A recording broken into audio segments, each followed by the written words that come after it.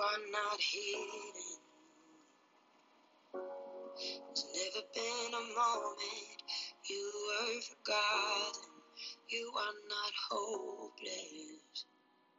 Though you have been broken, your innocence stolen. I hear you whisper underneath your breath.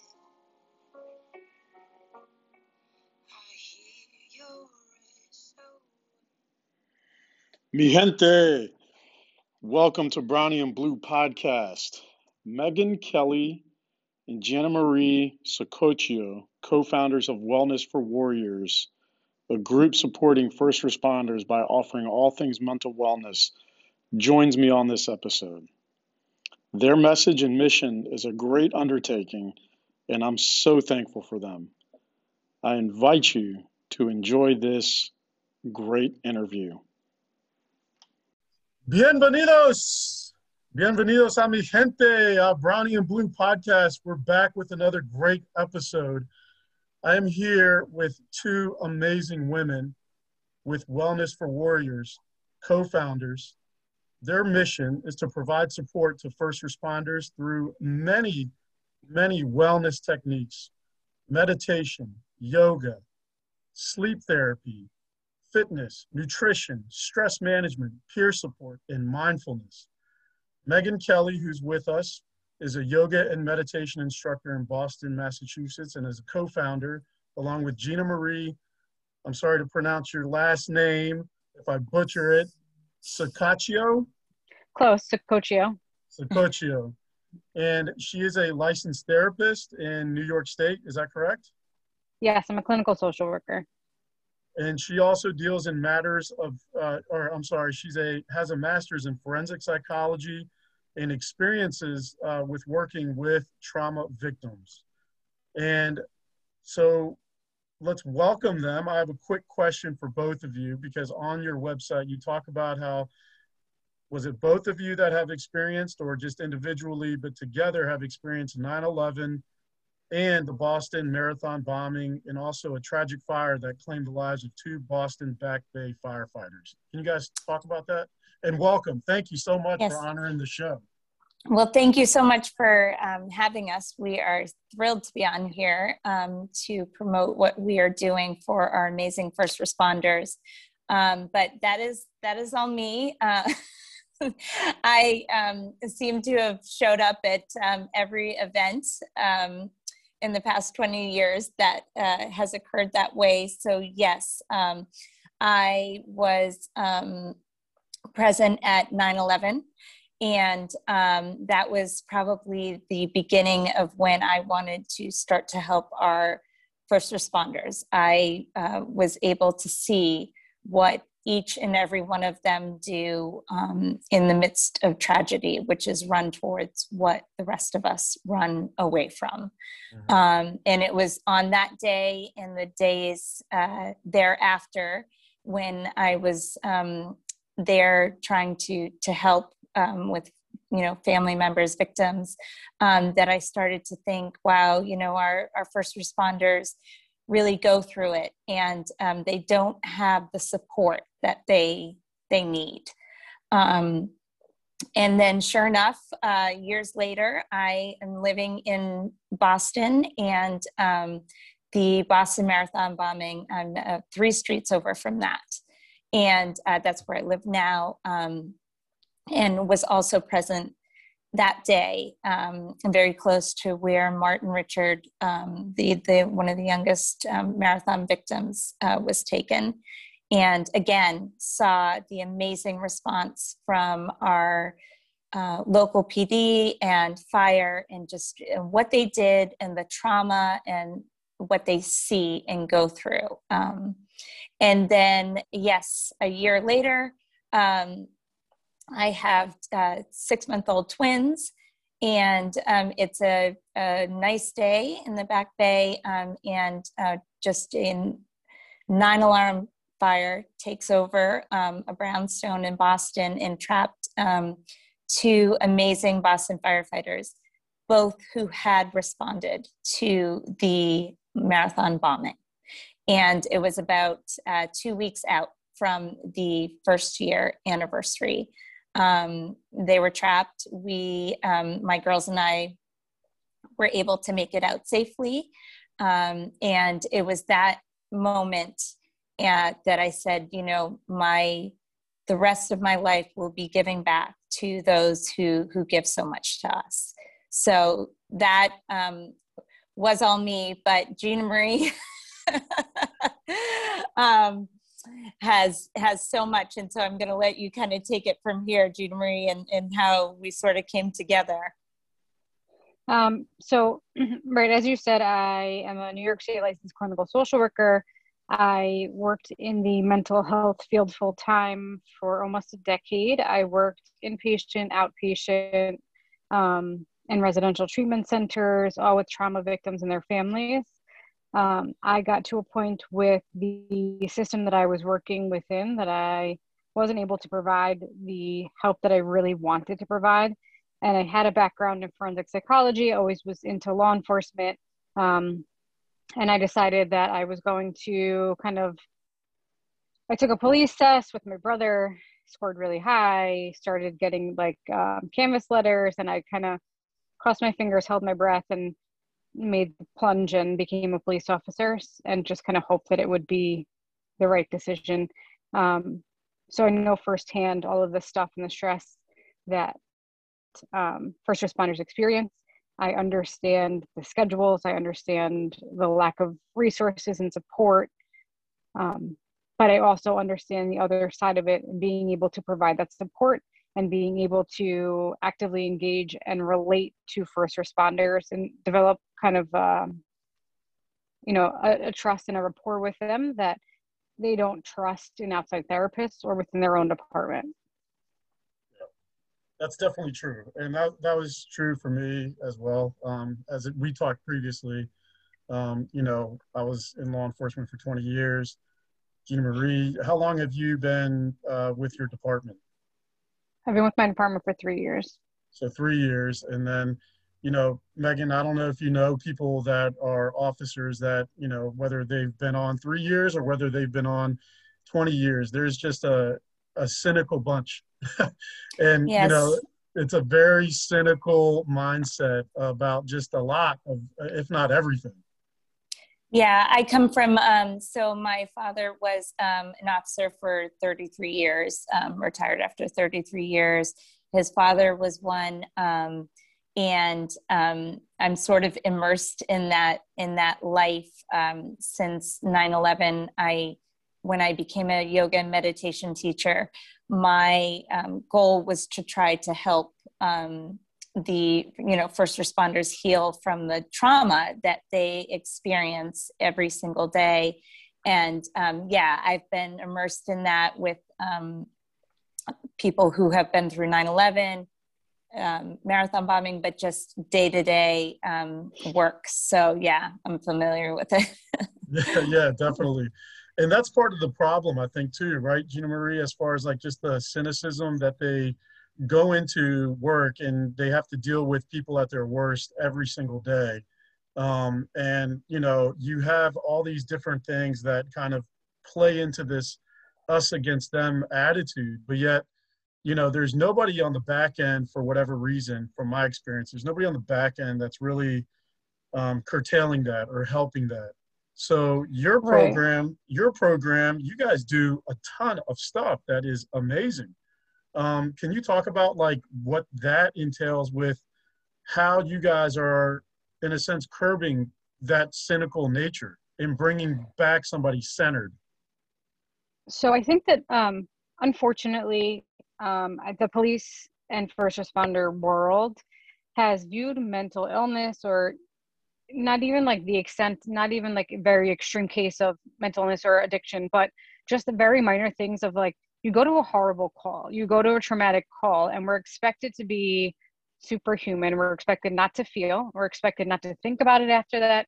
And if someone doesn't expect us not to, they're sure as hell not asking us if we're okay. So that's just the climate. That's how we work. That's what we're expected to do. I think that the higher ups that are in position now have come from a very if we don't talk about it, it doesn't happen, or it's not happening kind of a thing. So they just don't address it. I do think that kind of the younger generation, or those that will be taking, the higher positions, sergeants, captains, lieutenants, I do think that they have been educated more thoroughly on mental illness. I think that we are starting to see a little bit of a shift in the fact that, well, if I talk about how I feel, I won't necessarily be fired. I won't necessarily be thrown behind a desk and my gun taken away, because it happens to everyone. The first responder able to get through an entire career without any sort of remnants of their career or any kind of side effects, so to speak, of their career, it's rare. And they may as well go play the lottery, because that's how good your luck is. And I think even with my department, I created our mental health policy last year. We didn't have one. What? I think the East Coast is light years behind the West Coast with regard to mental health services, with regard to it being okay to have issues or to just be struggling day to day as a first responder. I think that it's important for first responders to have a confidential outlet to talk about things. And with Wellness for Warriors, it doesn't have to be, you're at your rope's end, you're at your wit's end, and you can no longer take anything anymore. It could just be, hey, I went on this terrible call and I can't stop thinking about it. Or we get the 20-year detective too, who hasn't slept in 10 years, who tells me and Megan, they, maybe get 2 to 3 hours of sleep at night. And that's how they're functioning. And you know that once you're not sleeping, every other bodily function suffers. So you're not eating right, your relationships, I'm almost positive, aren't going well, or they could be a lot better if you had slept, if you weren't so cranky. And then your mental processes are all lagging and all suffering. So, I think luckily we're trending upward as far as being more understanding of mental health.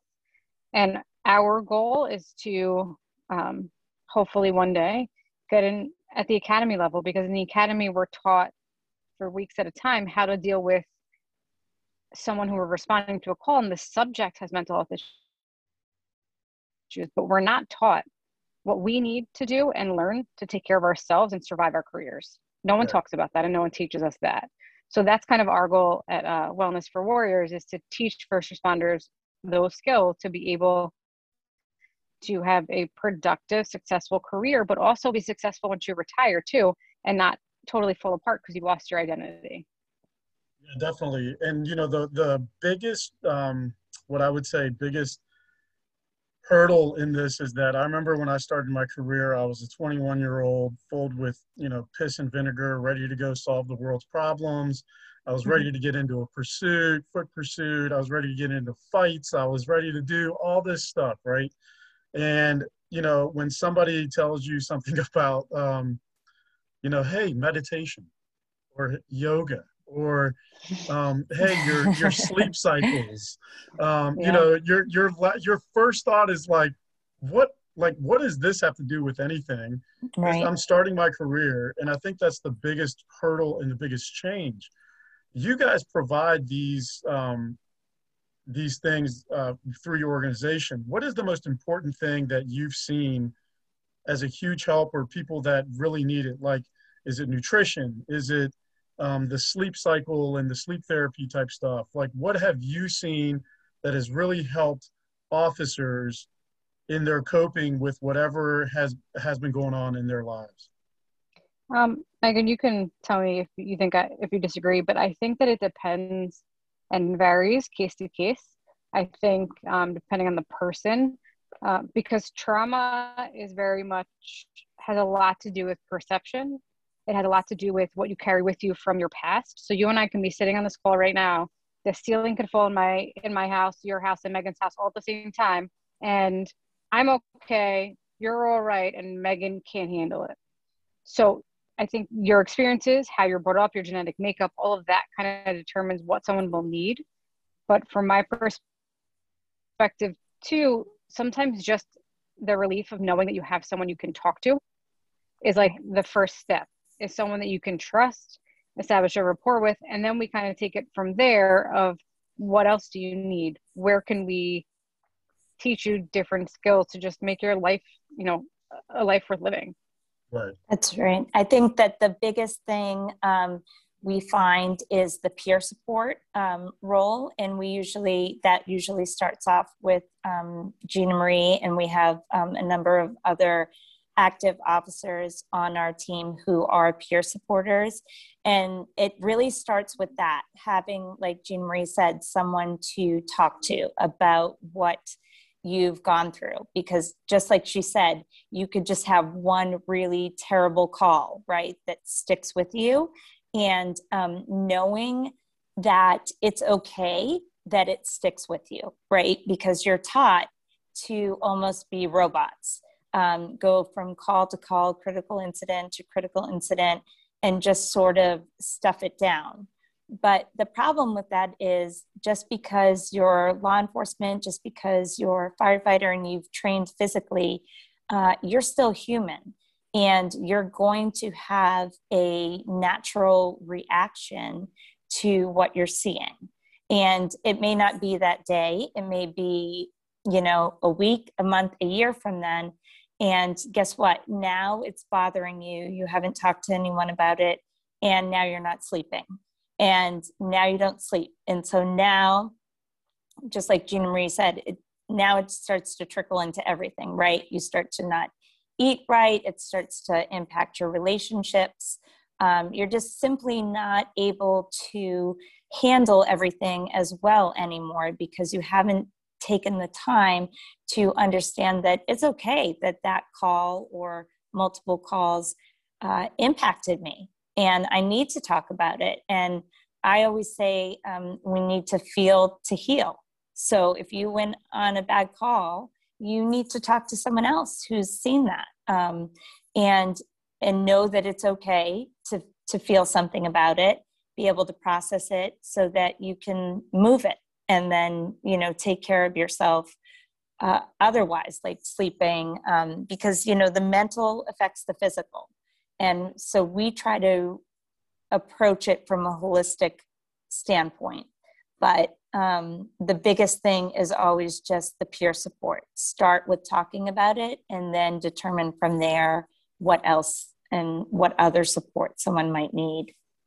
Right. And I think it's a huge relief to officers, to first responders in general, to have someone to talk to finally be able to talk to someone and be validated about everything you're feeling. Mm-hmm. and to have what you're feeling and going through normalized, because a lot of the people that we deal with don't realize that they're not the only one. Like, you're not alone in this. Right. And it's okay to feel that way. And no one has to know that we talked. So sometimes, unless Megan and I are working together with someone and we just want to make sure we're not duplicating tasks or skills that we're teaching, we don't even tell each other what we talk to, our first responders about. Right. I think you're right. I think the left coast is doing a far better job. I hear incredible stories out of LA Sheriff's Office and LAPD, and then also in Texas. And then I hear horror stories out here on the East Coast where officers are just getting rid of right and left as if they're another change of clothes, you know what I mean? And, I just had an incredible podcast with a leader in a very big agency out here in the DC area. And what blew my mind is that their department has built a brick and mortar wellness center strictly for helping their officers in all the things that you guys offer. And somehow, some way, you guys are doing God's work, but at the same time, especially for you, Gina Marie, like, for you to say that you just wrote their mental health policy, to me, that's like draconian. Like, what? Like, what? Right? Yeah, that's crazy. How is it like you just did that? And, what is it that you find as far as challenges, both of you, going into departments, spreading the message of what you guys want to offer for services, and, what are the challenges that you guys are seeing, if any, with leadership, with officers, whatever the case is? What are you guys seeing in that? I think that the biggest challenge is challenging the thought that if you have a mental health disorder or you're struggling with mental health issues, that you're somehow broken, damaged, and no good. Like that you have to be getting rid of that officer. And if I had to explain it to admin, kind of like if someone breaks their ankle at work, on duty or off duty, they get to know from a doctor to return to duty. They're fit for duty, whether it's light duty or full duty. They have a doctor's note, you put them back in. It's the same thing. Someone comes back from a mental health issue or needed some time off or was inpatient, there's a doctor signing off that they're fit for, they're ready to come back. And therapist takes that lightly. We carry firearms. There's not a clinician that I know of that would sign off on a fitness for duty evaluation if there was a slight chance that that police officer or first responder was not ready to go back. There's way too much at risk. Yeah. So I think just challenging that thought. And also, I think that just there's such a huge distrust within this profession that until people see like, oh, John talked to them and no one found out, or John got sleep help from Megan and he's sleeping like a normal human now. If he thinks it's good, maybe like it's got to be word of mouth before they really will trust us, to be honest. Well, another one is also nutrition for you guys, right? Like nutrition is huge, right? Especially if you're working midnights. I mean, midnights is really where people get that. We used to call it cruiser ass because they just used to sit. Yeah. It is, right? Like you go to college, you gain your freshman 15 or 20, and some of us, gain your freshman 40. You're like, what the hell happened in my life? But in you go through this academy, right? And then you lose, and you probably, for some people, it's like, oh, I was the best shape of my life. And then as soon as they get out onto the street, they leave their FTO, they start working midnights because that's where they usually put the rookies, right? And, you start working midnights, and then all of a sudden you're going to 7-Elevens, you're going to Dunkin' Donuts, you're going to the 24-hour, nonstop places. And then next thing you know, you're back to your freshman 40 days. So the nutrition aspect is a huge thing. Who's the one that's the nutrition expert? I am Gina Marie. I do that because I've always been into health, nutrition, fitness my entire life. I was an athlete in high school. I did martial arts for a very long time.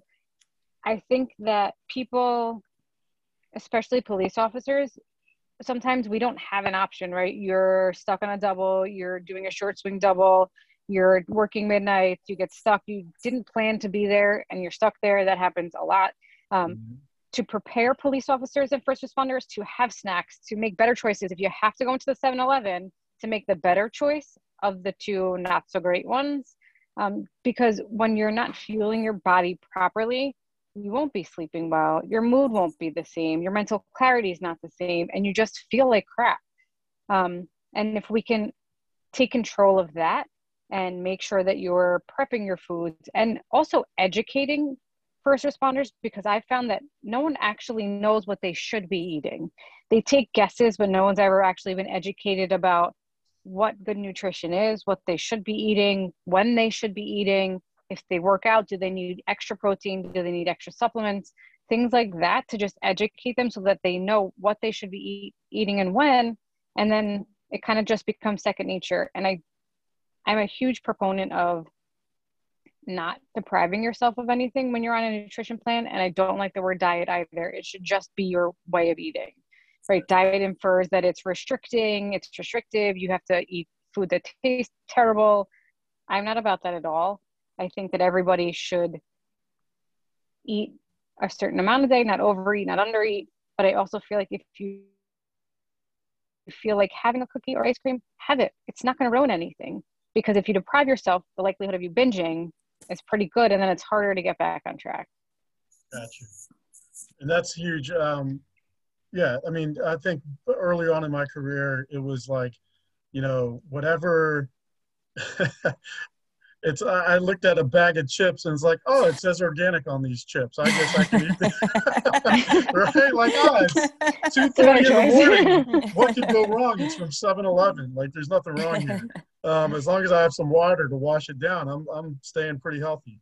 But also, I think part of this, like for me lately, what's really helped me is the meditation aspect and also yoga. And Yes. I've gotten into both, especially hot yoga. I was on a bike team, or we used to call it a neighborhood patrol unit, and we were kind of jack of all trades, master of none for our precinct. But at the same time, my lieutenant, who was the head of our team, was this like, I mean, he was about, mental wellness, and he was about yoga. And Yeah. we would actually go to yoga on Tuesdays, and he was like, no, we're going to do hot yoga. And he would talk That's about all the amazing. That's benefits. awesome. Yeah, he would talk about all the benefits and all that stuff. And here we are, stripped down to our boxers, sweating our asses off in this hot yoga studio. Right? So, but the feel of how I felt, and then even at times when I've done it now, along with meditation, they kind of coincide, do they not, Megan? They do. They really do. And normally, how I start is with the meditation with first responders, because it's normally that sort of busy mind that many people come to me with is, my mind is just constantly going, constantly racing. I'll, come home from a midnight shift, just like you said, and be so exhausted, yet for some reason I just can't get to sleep, right? Or I sleep and the sleep isn't just not restful, and then I wake up and I just feel terrible. That's what I hear from a lot of officers, and that's because of this busy mind, right? And so the aspect of meditation is to really allow you to bring it down from having had a really busy shift or that difficult call that sticks with you. You need to be able to help yourself focus once again, and be able to put those thoughts sort of on hold, especially when you are on the job. A lot of times, a lot of the techniques that I teach through meditation are to help people get through those difficult calls, and to be able to focus on what they need to focus on at that moment, and learn how to sort of de-escalate themselves during the call and then afterwards. What's a technique that you provide? Like, so, I'm curious, like give us something that is a application that somebody may be able to use after listening to this podcast. Yep. So we do the box breathing, which I guess is also a lot of officers will then say, "Oh, combat breathing." I call it box breathing, right? But that's taking yourself down from 10 to 1 in your mind, and so you take that deep inhalation in, and you count to 10.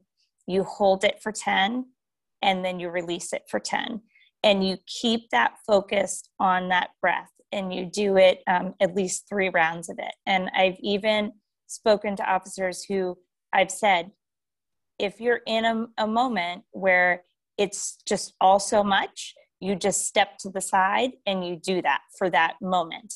Obviously not if that, but if you're not if you're not in a the fight, middle of like a not in exactly. a fight. You're like, hold on, Mr. Suspect. This is too much. I gotta go do my box breathing. Right, but we talk about many of the teams who are like, if they're going on a mission or they're about to execute a search warrant or something, they will do this in the truck together on their way, and they'll count it out together.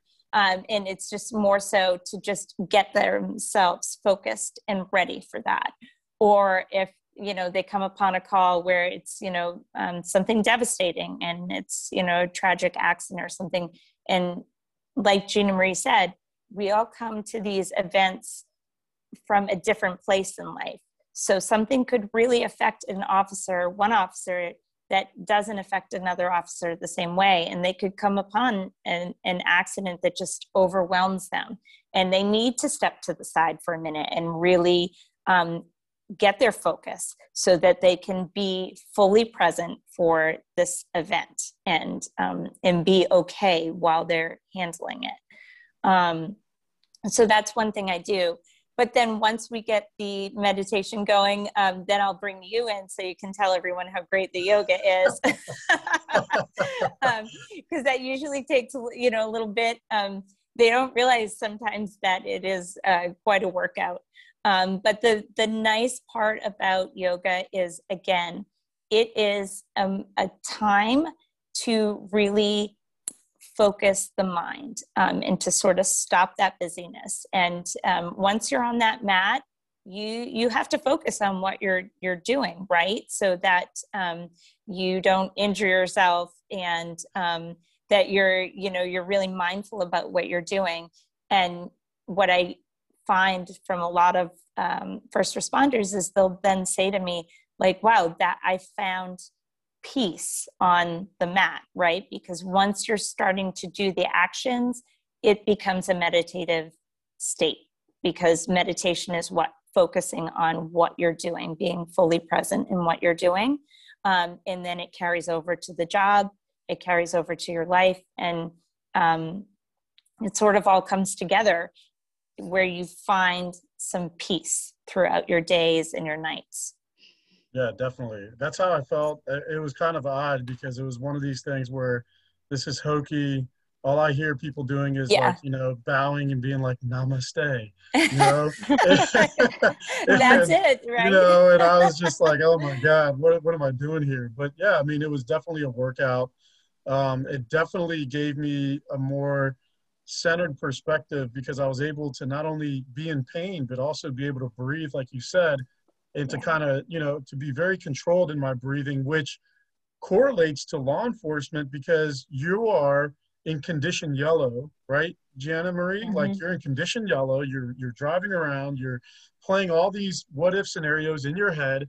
And then if something pops off, you need to be, you know, lickety split, whether to be a tactical athlete, all of a sudden you got to act in this. And your heart rate goes from like whatever beats per minute, you know, depending on your fitness level, to possibly 180 or over 180 beats per minute, where, you know, at that point you're losing in a sense a lot of faculties that you need, which then you just need to breathe back in that tunnel vision. Right.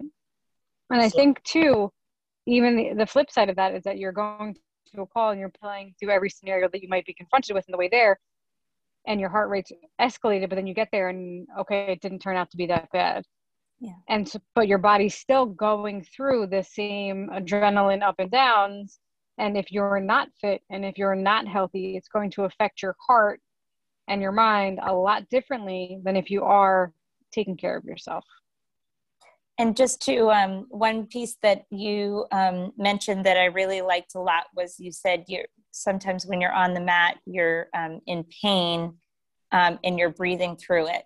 And so this is one piece that where we see the physical kind of connect with the mental, right? Because what you learn from this and through meditation and through yoga is to breathe through the pain. But the thing is, a lot of what Gina Marie and I focus on is the mental aspect. And so there's a lot of pain with the job, but it's, you know, mental, it's emotional, it's what you've seen and what comes up from what you've done.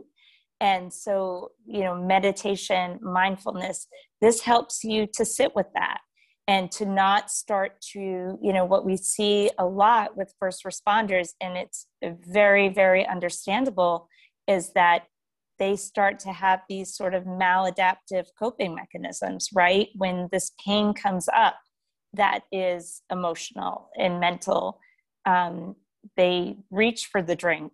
They, you know, start to do things that aren't very healthy for them, but it's because they haven't been given the coping skills to be able to handle and to sit with that pain, because it's very, very difficult.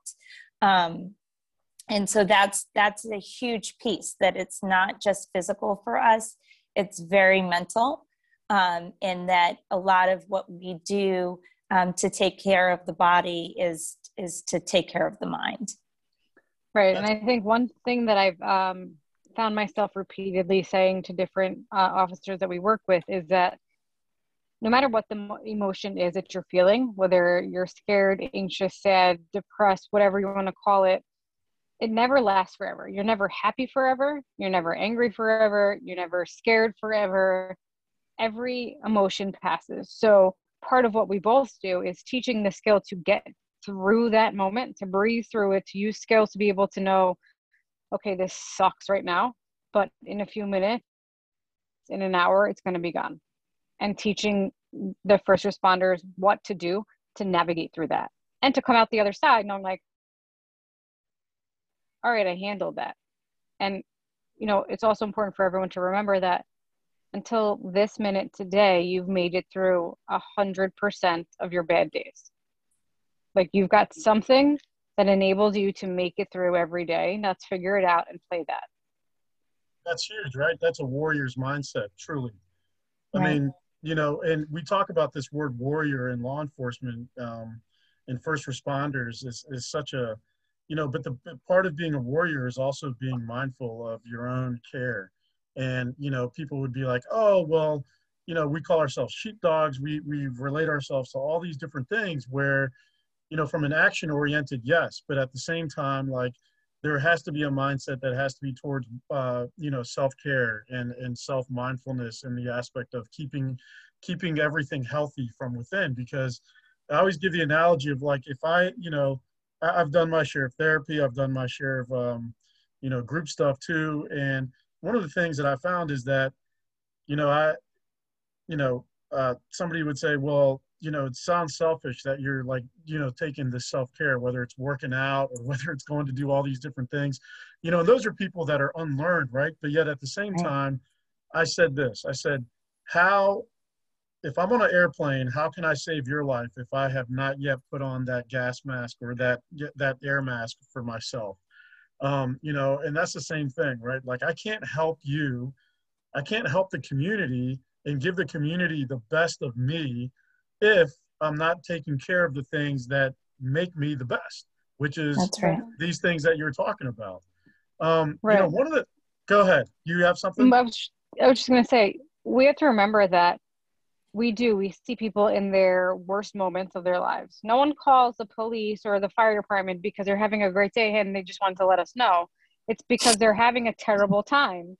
They It's don't? true. And Are then you we sure? have to be able, well, there are those special cases.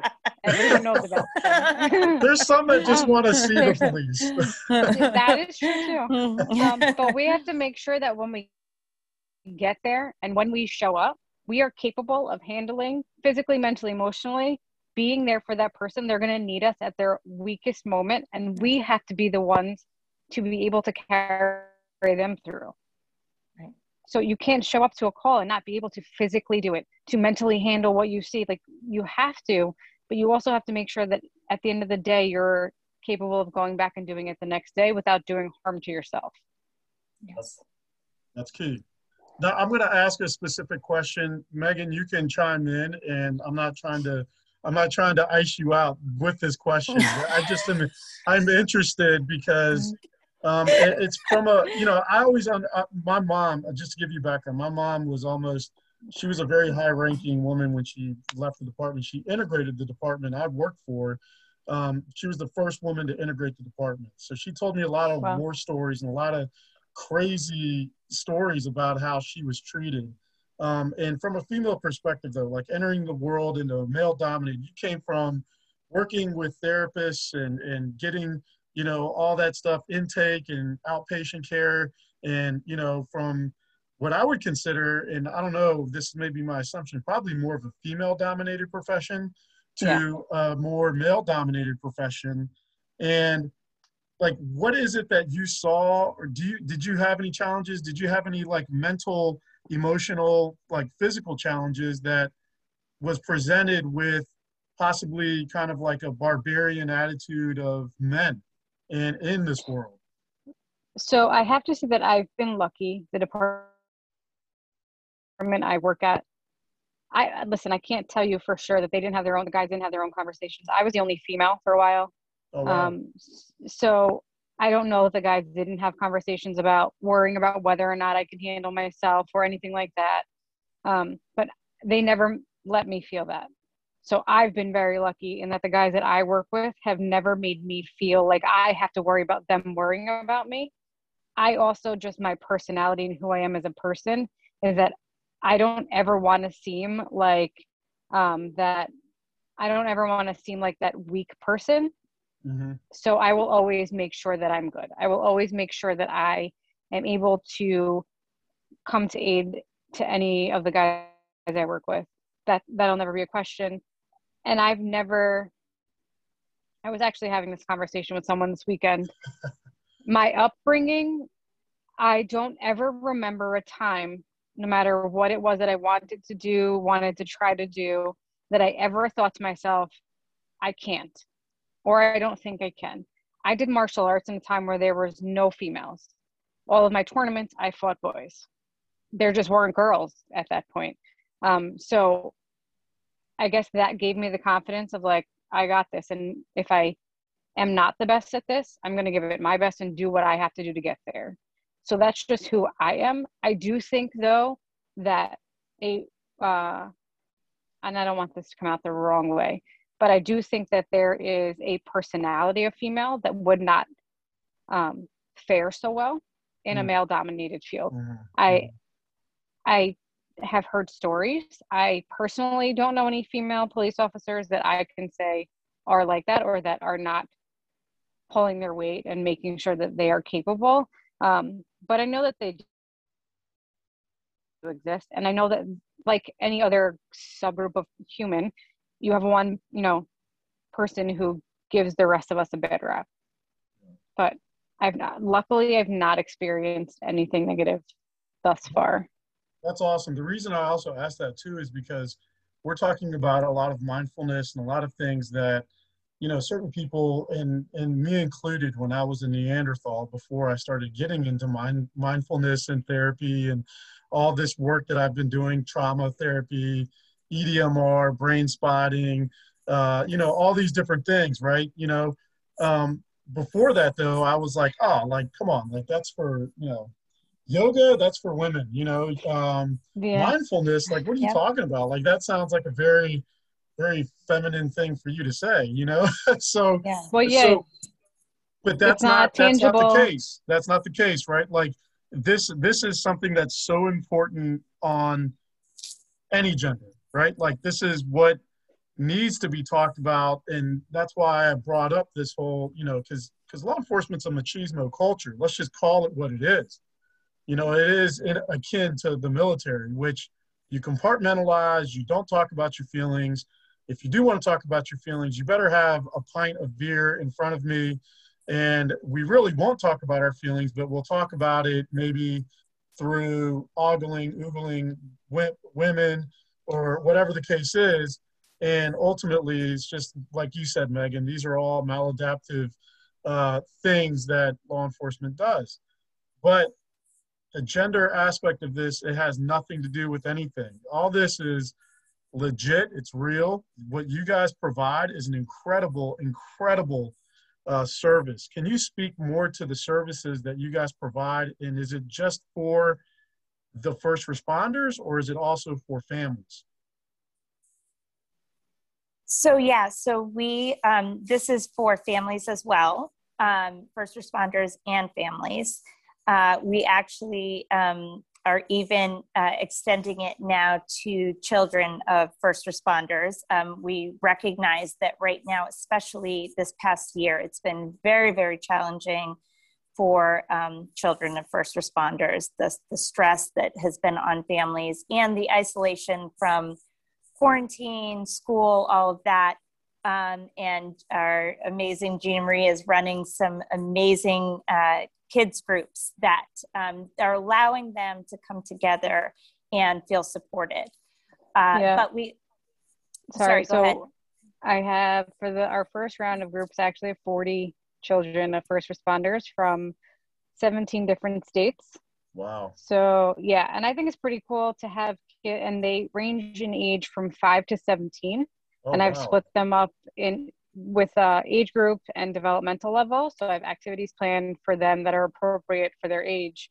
And some of the teenagers, parents, spouses of first responders themselves have said that their child is experiencing anxiety and worry about their first responder parent leaving the house. And then they can't talk to their civilian friends because they don't know whose parents support or dislike first responders. So, and they can't relate. Like, you can't relate to what it's like for your dad or your mom to leave the house and everyone hate them just because they went to work. So we're having our groups for our first round is next weekend. I'm extremely excited. Like, I can't wait to meet these kids. And so we're so excited about that. And we also understand how much it touches all family members. So we have an incredible individual on our team, Emily Nimps. Her husband, Benji Nimps, he was actually a deputy down in Florida and was killed in an accident responding to a call. And, she is so resilient. She is the epitome of just grace and strength. And she has come out of it wanting to help the spouses of other first responders, those grieving, but also those who just deal with the stress every day of their spouse going out into the job. It really impacts everyone in the family. And we understand that they also need support, just dealing with the stress of it right now. So we offer it to all of the family. This children's group, we're just incredibly excited about. Jean Marie's just been working so hard. We're just so proud of what she's doing and how amazing it's going to be. But yeah, so we're really here for everyone. And just to sort of touch upon the piece that you were talking about how it's, certainly a culture where you start to bring in mindfulness and meditation and yoga and all of that. Right after the fire that I spoke about, I am a very, I think you listened to our other podcast, and I did come out with the name Rainbow Bright, I think, because I am the more empathetic. She just said she's more empathetic. You heard that, right? No. Thanks. No, I said you were the softer approach. Not I'm not getting involved in this. This is between two co-founders. Not more empathetic, but I am the empath on the team. And so, Gina Marie is as well, but we know that I feel it all. And when after this fire, I felt that I just needed to, help, right? I needed to go to this firehouse, and I needed to be with the brothers of these two firefighters. And I didn't even know what my role would be at that point. And slowly, one by one, each one would come and talk with me, and we would speak, and they would say to me, what I'm saying to you right here, I can't say around the, dinner table at the firehouse. And that just sort of led to the discussion and my passion for wanting to do this work, because what I fully recognized in that moment was this suffering that our first responders feel and carry with them, but that there is really no place to feel comfortable to let it out. And that is a very, very difficult and heartbreaking thing to think about, the work that you do every single day and what you do for people you don't even know, the sacrifices and the selflessness. And then there's no one for you to be able to go to be able to open up. And that's, sort of where this came from, was that they need a place, a confidential space, to not feel like this is going to impact their career in one way or another, but that they can talk about it and feel it and not feel like there's going to be the stigma or judgment passed on them or on their career. It's definitely needed, and you guys are filling a gap that is think all across the country that needs to be filled. And it's unfortunate that departments on a whole, from what I've heard from just from my experience, they're not filling it. And for whatever reason, it takes people like you and Gianna and Megan. You guys are filling something that is so important, because I think we're going to be, I don't want to be, Nostradamus on such a sad point, but I mean, with everything that's gone on the past couple of years, with especially this past year with the riots, with demonizing of police and defunding police, and we know all the rhetoric, but ultimately what's come down with that is there's the collateral damage, which is the mentality and the morale that is pushed upon departments and their frontline officers. And so with that, if they're not getting the proper care, right, if they're not getting the proper care and the proper outlets to be able to express themselves, like you just talked about, Megan, where they don't feel that they're going to be, there's not this retribution or this fear of leakage from EAP or from peer support within their department. If they don't have that, I just don't want to say it, but in 2019 there was 228 suicides, and we're moving down a bad path now, just even with the online of duty deaths. And so what you guys are doing, honestly, I cannot stress enough how important your work is, especially with the kids, and especially with because people don't think about that. They just stop at the officer. They stop at the person that's doing the job. They don't go to the kid. They don't go to the family. They just leave it at where it is. So one of the things I wanted you guys to get out is, are you guys just specifically, so Boston, you guys are from Boston and New York. How did you guys meet, for one? How did you get to this point? And then are you guys able to deal with people outside of your, I guess, circumference of where you guys are located? So we met working on another nonprofit project, also for first responders. So that's how we met. We both ended our work with them, and then decided that we weren't quite done with doing our work and doing the work that we are so passionate about. So we decided to put our skill sets together and conquer the world. But we are, I love it. we are, I mean, that's our plan, but because we are serving people from all over the country, we're not really specializing in an area or anything. I think that once COVID restrictions are less stringent, we'll be able to do some in-person things and some events, which we're looking forward to. So hopefully when the weather breaks, we'll be able to do that kind of stuff too. Gotcha.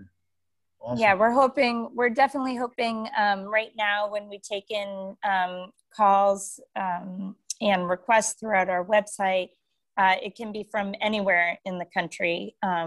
We offer peer support throughout the country. And, like Gina Marie had mentioned earlier, we're hoping at some point to be able to get to the academy level, because our goal is really to be preventative and to provide the tools from the beginning. She in particular has really been part of some calls that have been really right there, where the officer is certainly ready to, they just can't take it anymore. And we just don't want to see anyone get to that point anymore. And we want to be there to provide the resources from the get-go to keep everyone, feeling good.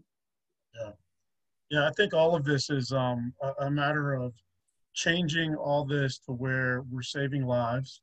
You guys are saving lives, and really, it's really, I mean, you can look at it as saving a career and a job and a pension and all this other stuff, but really all that stuff doesn't matter if you're not changing the aspect of the thought process of, I want to kill myself, to no, I matter. And there's other people like me, And so therefore you're changing lives. You guys are changing lives. And that's what it's all about. You guys are doing, like I said earlier, you guys are doing God's work. And, you know, I'm so grateful for what you guys have established. So we're getting to the end here. I would offer you guys to plug away your company, your Wellness for Warriors, your website, your social media, you know, whatever it is you want to put out there, to where who can get in contact with you, where can they get in contact with you, and then also previous to that, if you can just give each of you give what your overall message is and what you want somebody to take away from this episode. I think what I would say my message is that we are here for all of our first responders and their family members, and that we are free and we are confidential, and we understand the fear around reaching out. I think that that is the biggest barrier that we are trying to overcome right now. We know that there are people suffering, that this job is a very, very difficult job. And it requires so much sacrifice and so much selflessness.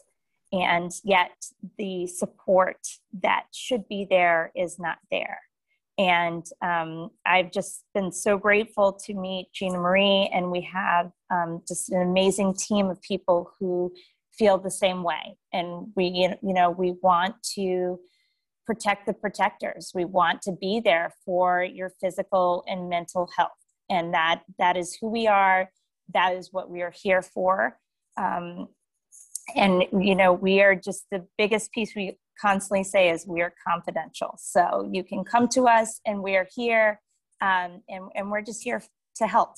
So that would be my message. I'll let Gina Marie talk. So to piggyback on that, my message is this: what we do is not easy, especially in the climate that we're in right now, where we're expected to be perfect all of the time and to be superheroes, without the thanks that superheroes get. It's not easy, but it's doable. There are ways for you to get through the difficult days, the difficult calls, and the lasting effects of those calls. And that's what we're here to do. We're just here to provide support and to get you through whatever you need help getting through. And there is no problem too small. There's not anything that I would ever say, oh my God, I can't believe this guy called me today. Even if you just need someone to talk to because you don't feel like talking to your friends. I think we've all had those days where you're like, I need someone to talk to, but I don't want to hear what this one has to say. I know what she's going to say. Give us a call. So with that being said, you can go on our website. Our website is Wellness for Warriors, everything's spelled out, .live. On there, you can check off whatever service you want in any combination you want. So if you think you just need help with nutrition and you just want to get some advice or want to get back in the swing of things, you can check that off. You can actually schedule yourself with meditation and mindfulness with Megan from the website. You can sign up for our next kids group, which is in April. And first responder spouses and family members, please do the same. Go onto our website, get onto our Instagram page. It's wellness_4_warriors. And that's our Instagram page. You can DM us there. You can check out our content there. Anyone who needs help, just reach out. And it's either Megan or I usually that responds within 24 hours. Thank you so much, ladies. This has been a great, just informative and just very encouraging with just this movement that I've seen just across the nation with nonprofits. And I know that you guys are not a nonprofit, but just with the mission of helping first responders. You know, I want to leave it with this, is that I heard a great quote, and it said, instead of building bigger and taller walls, how about build a longer and wider table in order for people to come together in order to help each other, right? And that's what it's about. You know, we're building a bigger table as we talk here, because you guys have voice, or you guys have listeners that are about your mission, and I have listeners that are about the mission as well. So all we can do is we can just galvanize together and just, again, let me help you conquer the world and we'll be good. Yeah, you're in. You're in. We love So- that. We need all the help we that. can get. Thank you. All right. Yes. Thank you so much for joining me. Thank you for having us.